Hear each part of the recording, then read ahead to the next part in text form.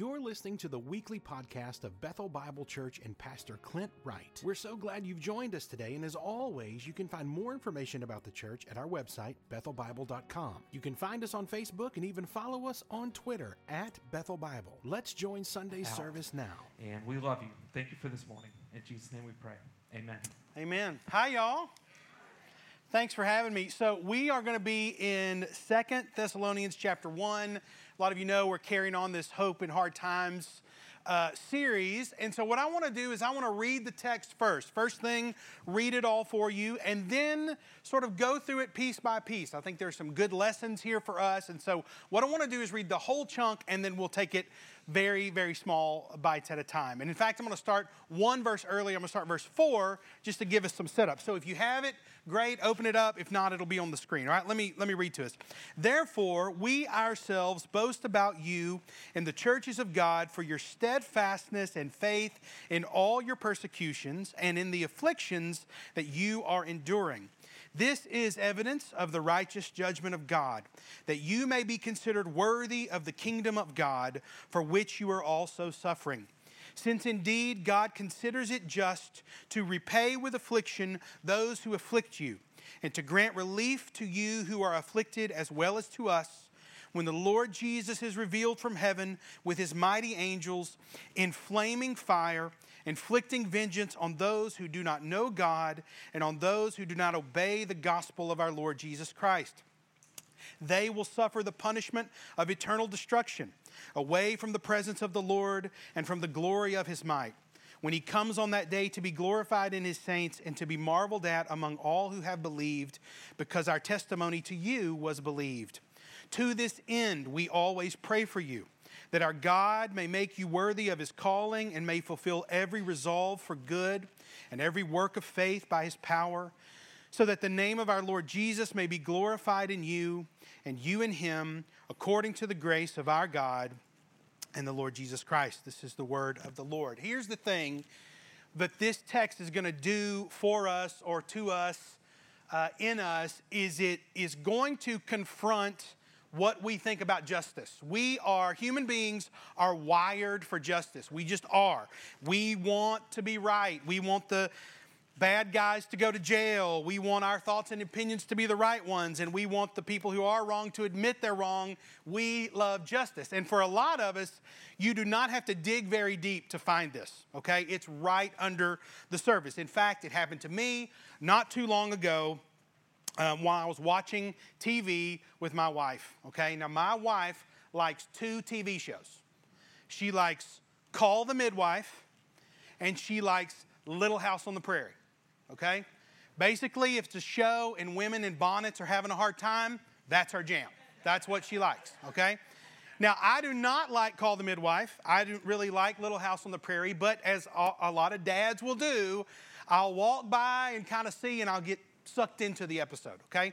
So this thing about justice totally came alive for me while watching an episode of Little House on the Prairie. So who remembers or knows Little House on the Prairie? Anybody? Okay, we've got some old people here. That's great.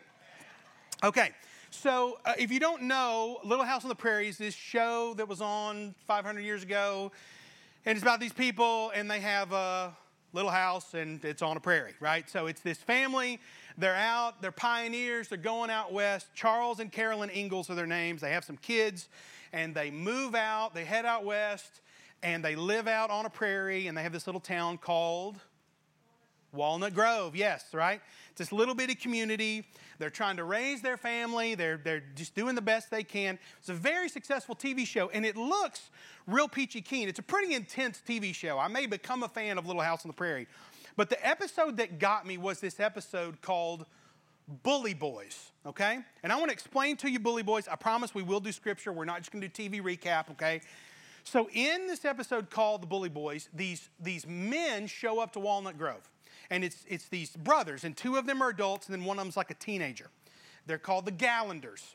And they show up to Walnut Grove, and they start spinning this tale that they've got money coming their way, and they're going to plant in Walnut Grove, and they're gonna make a life there. But they immediately are scheming. So they buy a bunch of stuff from the Olsons on credit, but they don't pay. And then they steal some wood from the lumber mill. And then the younger brother punches Charles and Carolyn's daughter in the eye. I mean, they just are wreaking havoc in Walnut Grove. And it gets so bad that the town sort of collectively decides, we don't like the Gallanders. We don't want the Gallanders. And about halfway through the episode, they're all at church. There's just one church in Walnut Grove. Reverend Alden is the pastor. And he chastises them. He sort of tells them, he makes this impassioned plea about showing grace, about showing love, about not being mean to the outsider. And the church, the people of Walnut Grove, they have a little bit of a come to Jesus moment. And so most of them are like, okay, we'll give the Gallanders some grace. But not long after that happens, Carolyn Ingalls, the wife, the mom, is carrying some eggs, some of their eggs. I can't remember if she's bringing them home or taking them to somebody. And she encounters the Gallanders. They come upon her in the woods, and they start saying, give me those eggs. Why don't you give me those eggs? And so she says, well, they're not for sale. And they keep getting more and more threatening to her. And you can see her getting more and more upset. And again, pretty dangerous here. And eventually they kind of manhandle her. They try to get the eggs. I think the eggs fall and they break, and Carolyn Ingalls runs off, and she goes back to the cabin. And it's later that night, Charles comes home, and he's asking about the eggs, and she won't tell him what happened. And so he's pleading with her, and he's kind of just being very persistent. And finally she starts to tell the story, but even then she's trying to kind of play down how scary it was, how dangerous it was. And so there's this moment where Michael Landon, who plays Charles, he tears up, and he's kind of quivering, and the line he says to her, just real quiet, he says, did they put their hands on you? And it's this really awkward moment, and she acknowledges that they did. And Charles spins and tears out of the cabin. I mean, just an absolute sprint, because he's going to find the Gallanders, and he's going to give them what for. Now, I don't like Little House on the Prairie. Remember this. But when Charles hits that door, I sit up in my recliner and scream, get him, Charles! Because I didn't want the Gallanders to get away with it. That thing of justice, that was in me. Look, I know it's not a real show, but I was feeling bad about the eggs. I was feeling bad about Carolyn. I did not want the bad guys to get away. And this scripture is going to talk to us about our sense of justice. And the reality is sometimes we have a very different idea of justice than what God does. And so in the text today, he's going to help us understand this. So I want to look at verse 4 and 5 to start. We read the whole thing, but let's take it in pieces. Therefore, we ourselves boast about you in the churches of God for your steadfastness and faith in all your persecutions and in the afflictions that you are enduring. This is evidence of the righteous judgment of God, that you may be considered worthy of the kingdom of God, for which you are also suffering. So when I got the text from Clint, the actual text I'm supposed to preach on started in verse 5, which just said, this is evidence. The reason I read verse 4 was because that's what I did when I saw the text. You see a phrase that goes, okay, this is evidence. I went back one to say, okay, Paul's obviously just said something and said, hey, this is evidence. And so what he says is that this evidence of God's presence and power and righteousness and judgment is our steadfastness. It's our faith in what we're doing. In fact, he says it makes us worthy of the kingdom of God. And I don't think that way about suffering sometimes. You probably don't either. When we're in the middle of suffering and affliction, usually, if we're having that pain, we very rarely think, yes, thank you, Lord. This is making me worthy of the kingdom. We don't think that, but Paul is saying that it's the steadfastness, it's the faith in the middle of the affliction that is evidence of the suffering. It's not the suffering. Lots of people suffer. And what Paul is telling us here is that you can suffer good or you can suffer bad. You can glorify self or you can glorify God. But we don't make the right choice a lot of times. I certainly don't do it in my life. Now maybe you're like me. Hopefully you are. So I'm 46 years old. I feel like God has to teach me about the same 5 lessons every 3 years, right? So he'll teach me something. I'll be like, thank you, Lord. Yes, I've got it. Yes. And then 3 years, I'll be like, why is my life so bad? And God will be like, okay, let me teach it to you again. And this is absolutely me in the case of suffering. So a lot of times when I go through suffering, instead of saying, oh, I want to suffer well and I want God to be glorified and I want to walk worthy, instead I'm like, hey, what is this? God, what are you doing to me? You trying to kill me here?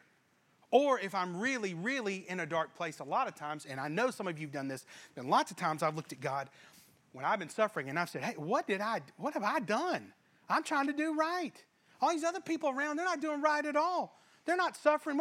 What are you spanking me for? What did I do wrong for you to hurt me like this? And so what God is going to tell us in this passage is he's going to talk about suffering and judgment and what he's doing. And never once in this passage is God going to say, oops. He's never going to say sorry. He's never going to say, oh, I gave you too much a dose of suffering. Paul said, I'm boasting about this because your steadfastness is evidence that God is working in us. It is so strange how we talk about people who are suffering. I do this all the time. So if I know somebody going through something, it just shows you my mindset. Maybe your mindset's the same. When I know someone who's suffering, I'll say, oh, I feel so bad for them. Oh, what did they do to deserve this? I hate this. And I'll be real honest with you. I often forget to think, hey, let me look and see how they're glorifying God. In fact, I'd probably do better to look at my friends who are suffering and say, Lord, I know you're doing something there. I know you're working. Glory to God for how they're living. Even when it's not my own suffering, I look at the wrong thing.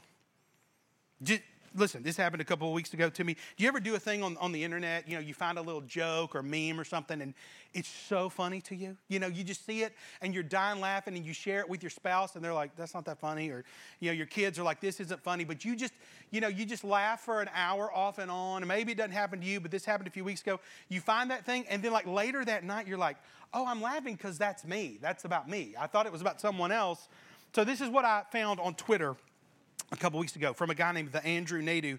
Everyone is fighting a battle you don't know about, except for me. I am complaining loudly about my battle. Everybody knows about it. I laughed at that, and then a couple of hours later was like, oh, that's me. That's me. Instead of being in suffering and thinking, God, how can I walk worthy here? I'm telling everybody about it. Oh, man, isn't this so sad that I'm suffering? And yet God is speaking here to help us understand this thing, that the stuff we're going through is evidence of something bigger and greater than just us. I don't want to endure suffering, but God's telling me that it does something, that it has value. And so the first thing I think we can draw from this is that our suffering glorifies God. Paul wants us to know from the very beginning, your suffering, the way you suffer, can glorify God. Now you might say, all right, I'm a practical-minded person. How do I do that? How do I glorify God in my suffering? I think it's actually kind of simple. Because I believe if you're a follower of Jesus, you have God's Holy Spirit with you. And I think simply knowing that truth, simply acknowledging that truth in the middle of suffering, praying that prayer, God, I do not know how to glorify you here, but I want to. God answers that prayer. You will find peace. You will find wisdom. Simply acknowledging the truth is sometimes so powerful. Now let's move on. Verse 6 and 7. Since indeed God considers it just to repay with affliction those who afflict you and to grant relief to you who are afflicted as well as to us when the Lord Jesus is revealed from heaven with his mighty angels. There is a day coming where the people and the things that afflict us will be brought to justice. God says there is a day coming where those that afflict you, I will afflict them. I will exact justice on them to grant relief to you who are afflicted. Now, this is one of the challenges of being a Christian in this day and age. When we read the Bible, we know this, that the Thessalonian church was started kind of quick. We know that in this day and age, a church in that time was certainly open to persecution and affliction. We know this. This is historical fact. These churches were persecuted, and people were killed, and they were intimidated, and we know that. And so sometimes when we're reading the Bible and we're trying to apply it to ourselves, and we're trying to think, okay, what does this mean for me? It's easy for us to think about ourselves like we're exactly the Thessalonians, okay? So I'm about to say a controversial thing, okay? What I want to say, it runs counter to what a lot of media tells you, specifically conservative media or Christian media. So when I start talking about it, you're going to want to get mad, okay? But hear me out. I'm a nice guy. I did not come here to start trouble. I'm your brother in Christ, okay? But just hear me out. So verse 6 and 7 says, all these people afflicting me are going to get what's coming to them. The news, conservative news, liberal news, Christian news, a lot of these things, for about the past 10 to 15 years have been telling us this narrative, that our religious liberties are under attack. In fact, a lot of Christian media will have you thinking that on any given Sunday, soldiers are going to kick in the door. And so conservative media and Christian media tells you to bunker up and to buy ammo and to be ready. And while I do certainly know that there are people that are hostile to the gospel and certainly want the church of God to not succeed, the reality is that you and I are really not that persecuted. As much as we would believe that from watching 6 hours of news nonstop, it's actually not true. But there are people who are persecuted. In fact, there's many websites and organizations. I went to one this week called Open Doors. And the Open Doors website is a site that tracks religious persecution, Christian persecution all around the world. And there's a drop-down menu on the Open Doors site with 50 countries. And you click any one of those countries and they will give you a death toll. It will show you how many thousands of people in that country have been murdered the past year for their faith. You and I probably did not drive to church this morning scared that we would go into work tomorrow and be fired because one of our family members ratted us out. You probably are not afraid that you won't be able to buy food this week. You're probably not afraid you'll be shot today by a family member for coming to church. But there are people who do face that affliction. Can you imagine the hope and comfort of this, since indeed God considers it just to repay with affliction those who afflict you and to grant relief to you who are afflicted, as well as to us when the Lord Jesus is revealed from heaven with his mighty angels? Can you imagine what that feels like when it's read by someone in Yemen or North Korea or Kazakhstan who reads this and goes, there's a day coming. There's a day coming where every single force of darkness that would afflict us will meet its match. What hope, what peace, what a way to give his people endurance. God says, I'm going to have justice. And it's good for us to know that those verses still apply in real life, real time. And so, we'll move on. The next time you feel yourself getting hot watching the news, the next time you feel your blood pressure rising because the libs are coming to get us, because they're going to shut down Bethel White House, let me lovingly encourage you. This is what I've had to do lately. When I can feel myself getting hot, I'm trying to stop and pray for a country. Just like, okay, God, I know how it feels here, and I'm safe. I know how it feels here to be this little bitty religious persecution that I might feel every once in a while. Let that uneasiness in you fuel you to prayer for nations all around the world. There are tons of websites where you could find resources for that, ways to pray for that. We are afflicted, though, even here. Ours may not be the same as these people in the other countries, but I am not ignorant of the fact that there are very real things that afflict us. Some of us are fighting sickness and pain. There are some of you who wake up every morning just hoping you don't hurt today. You think, man, I'm praying you can find a doctor to give you some relief. There's some of us who are doing everything we can to make ends meet. We get a little ahead on money, and we think we got some, and then something breaks, and we got to spend it, and it feels like no matter what we do and how hard we try to honor God, that there's just not enough money. Some of us are in marriages that are hanging on by a thread. Some of us are battling depression and anxiety every day, just trying to just keep your head above water. There are things that afflict us every single day. They chip away at our faith. They needle us. They wear us down. And some of us are there right now. And we pray for peace and we pray for healing and we believe God can do that, but we know that that doesn't always come in this life. What God is saying to his people is that your suffering will not last forever. It's hard, but relief is coming. Our text today teaching us our suffering glorifies God, but it also tells us that justice is coming. We look forward to that day. Our God is holy, and when Jesus is revealed from heaven, he's bringing justice for everybody. There's a day coming where pain and sickness and hurt and depression and fear will meet its match. There's going to be a day where pain is no more, and God will bring your enemies to justice. So Clint mentioned how long I've worked at Bethel, and most of that time I've been a worship leader. I've been leading music, doing like what Adam and the team were doing. And so I love music, and I've always loved music. And when I was a little kid, went to a very small church in a very small East Texas town, and really contemporary Christian music wasn't really a thing yet. So this would have been kind of 80s. And so I would get so excited when we were going to have a concert at our church. Now, it would always be on Sunday night, and it would be Southern Gospel. My parents listened to Southern Gospel music. I was a kid. I like Southern Gospel music. I still like some of it. It's really good. Now, this was the day of like the Kingsmen and the Cathedrals and Gold City and the Hensons and all of these groups. Now, Harmony Hill Baptist Church was not getting that level of Southern Gospel, okay? We were getting like the folks from Nacogdoches who had a quartet, right? So they would come in, and they would sing these songs, and I can remember sitting by my parents, or more specifically my grandparents, and being sort of really excited that it was a concert, right? It was music, and it was all music, no preaching, which was really what I wanted. Adam giving me a fist bump, great. But I, even as a young age, I would get so frustrated because all the songs were about heaven, every song. Well, I'm going to walk those streets of gold, and blah, blah, blah, you know.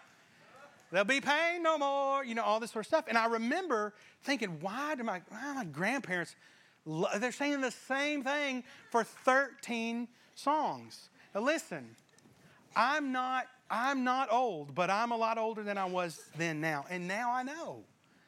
I know why my grandparents wanted to hear songs about heaven.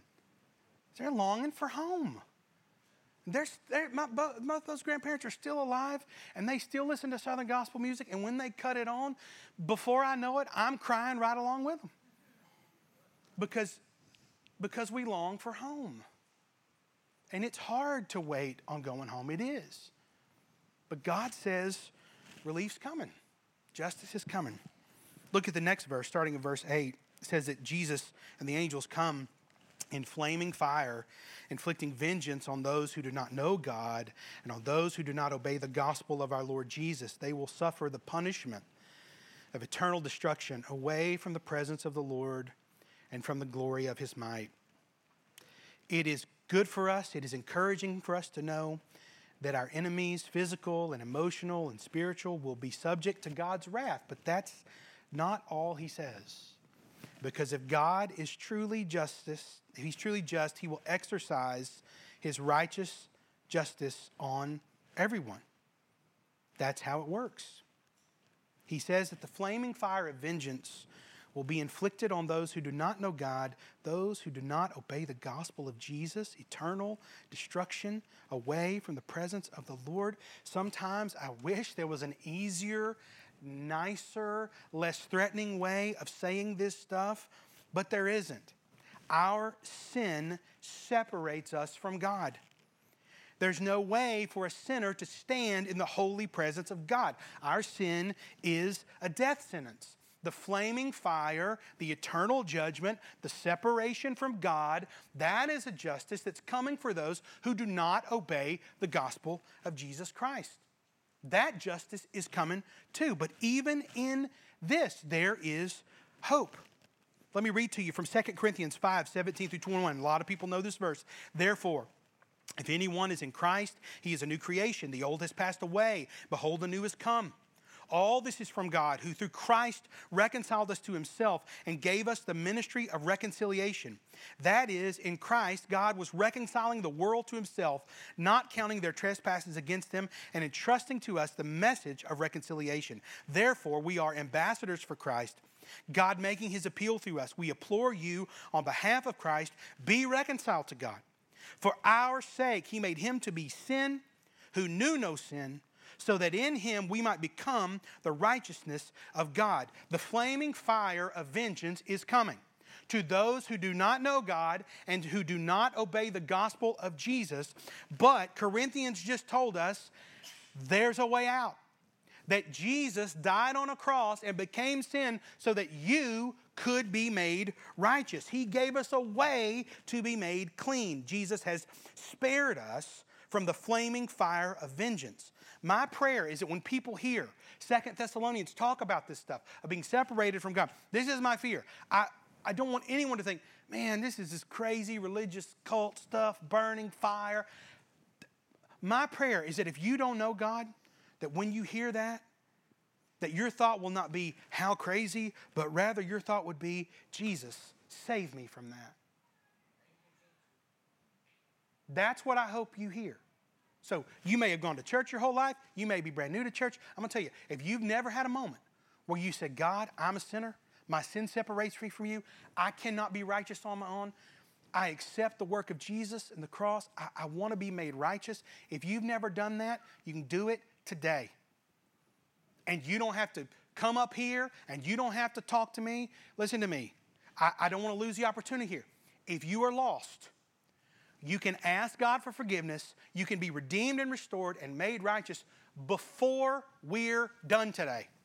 You can do it in that brown chair. You don't have to do anything special. We don't have to have Just As I Am playing. You pray and acknowledge that you are a sinner and you need God, and God will save you. We serve a saving God.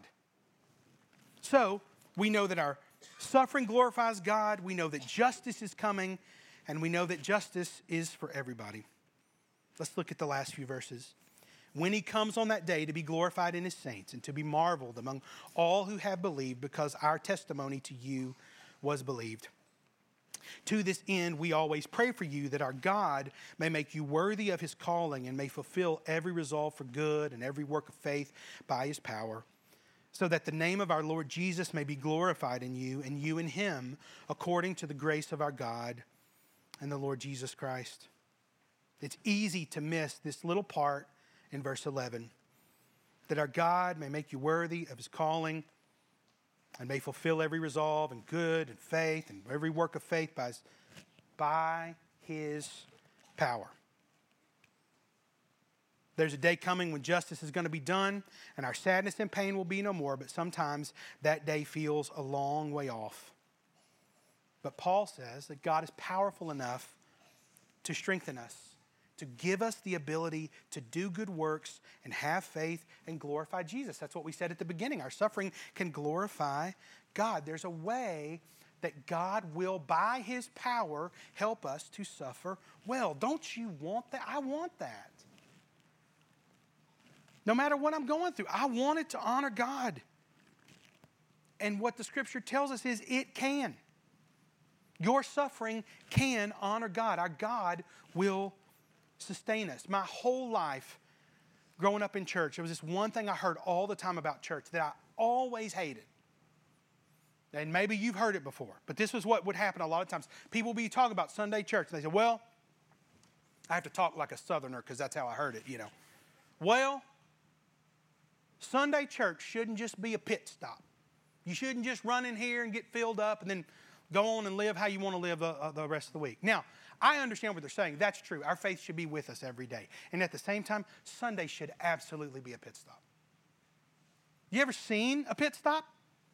You ever watch a pit stop? This car comes in, the tires are on fire, the windshield's messed up, they're out of gas, and they pull in, and in 31 seconds, a new car pulls out. That's why when you watch a race, there's a camera on the pit stop. It's an amazing thing to witness. If you didn't know that, you think that car's going to explode before it's done. And in less than a minute, it's back. It's the same car, but it's fueled up. It's rolling a little better. Maybe even giving the driver maybe pat his brow or something.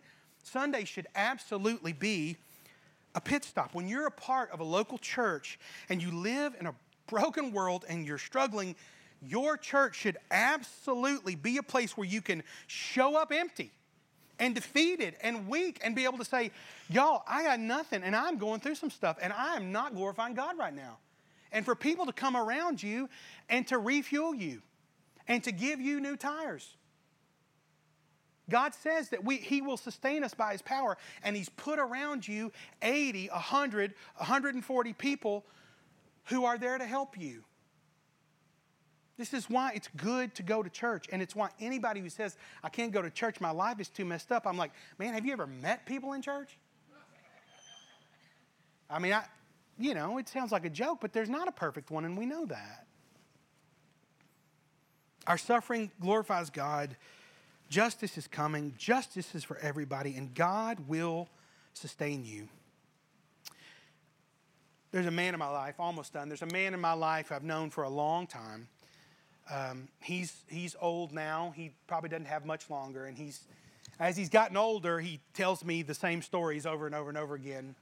And one of the ones that he tells me is that when he was much younger, I think in maybe his 50s or 60s, he got a cancer diagnosis. And I've heard this story probably 20 or 30 times at this point. But he will tell this story where he's sitting in the doctor's office and he gets this cancer diagnosis. And he would always tell me, I walked out of the doctor's office and I was standing in the parking lot and I said, thank you, Lord, for this cancer. That's what he'd always tell me. I just said, thank you, Lord, for this cancer. And he ended up surviving, and it was a great story of God's miracle power. But I can remember initially thinking that was kind of braggy. Right? And I didn't really believe it. I'm like, well, you weren't really thankful for cancer. But the longer I knew this guy and the more I heard him tell that story and explain, what he was actually saying was, that's all I knew I could say. Like, I didn't feel thankful for cancer, but I stood in that parking lot and I thought, okay, God, help me glorify you in this.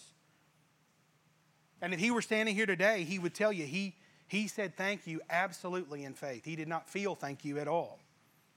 He probably wanted to say forget you to God, or maybe even some worse version of that. But he said thank you.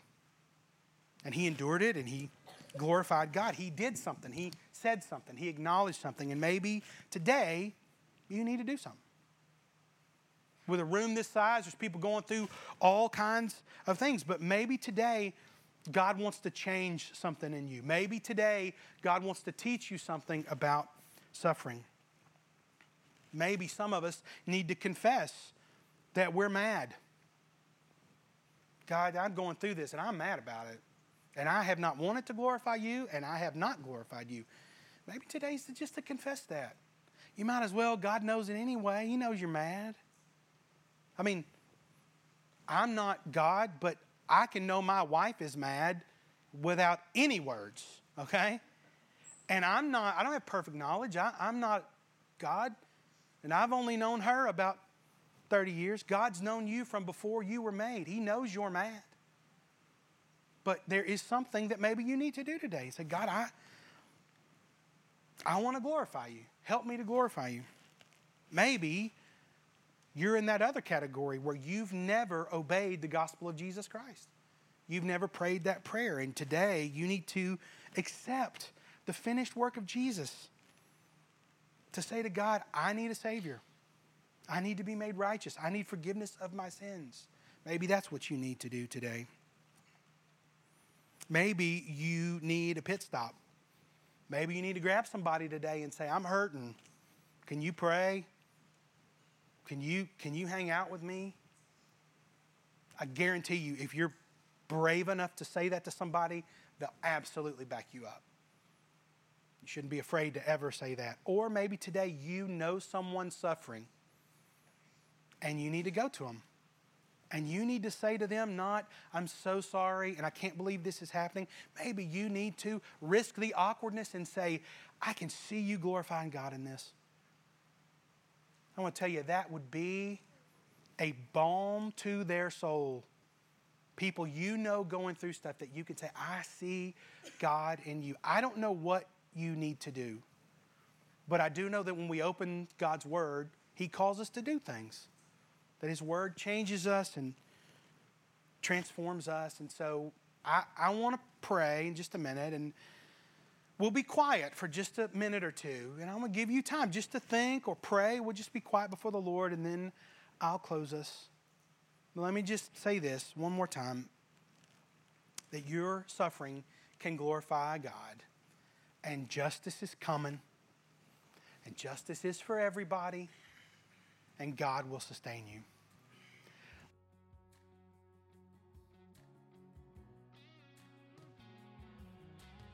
Thanks again for listening to the podcast today. We hope that you were blessed and encouraged. If you have questions or comments, we want you to let us know. Simply send your thoughts to questions@bethelbible.com. Thanks for spending time with us, and be sure to join us next week on the Bethel Bible Podcast.